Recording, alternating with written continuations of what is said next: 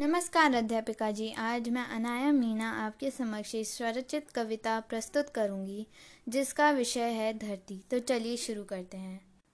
ओ, ओ,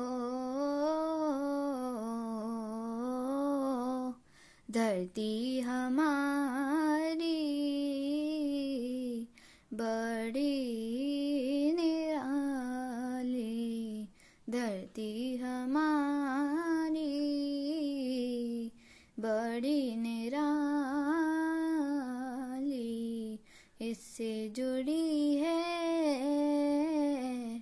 ये दुनिया हमारी, धरती हमारी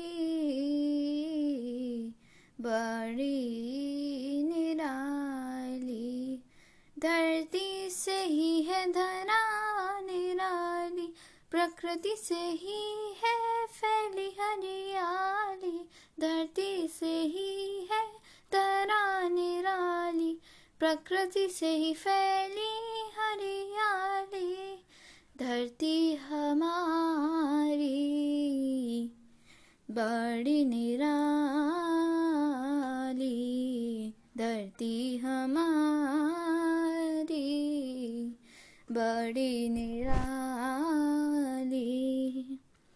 आग बरसती आसमान से, लगी है मचने हाहाकार, आग बरसती आसमान से, लगी है मचने हाहाकार, जीना है तो मुझे बचा लो, धरती हमसे करे पुकार, धरती हमारी बड़ी निराली, धरती हमारी बड़ी निराली, धरती है संसार हमारा, ये सबको बतलाना है, धरती है संसार हमारा, ये सबको बतलाना है, चाहे संकट कितने भी आए, हर हाल में से बचाना है, चाहे संकट कितने भी आए, हर हाल में से बचाना है, धरती हमारी बड़ी निराली,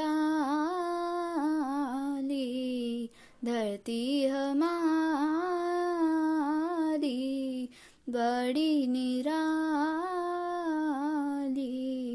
धरती हमारी बड़ी निराली। धन्यवाद।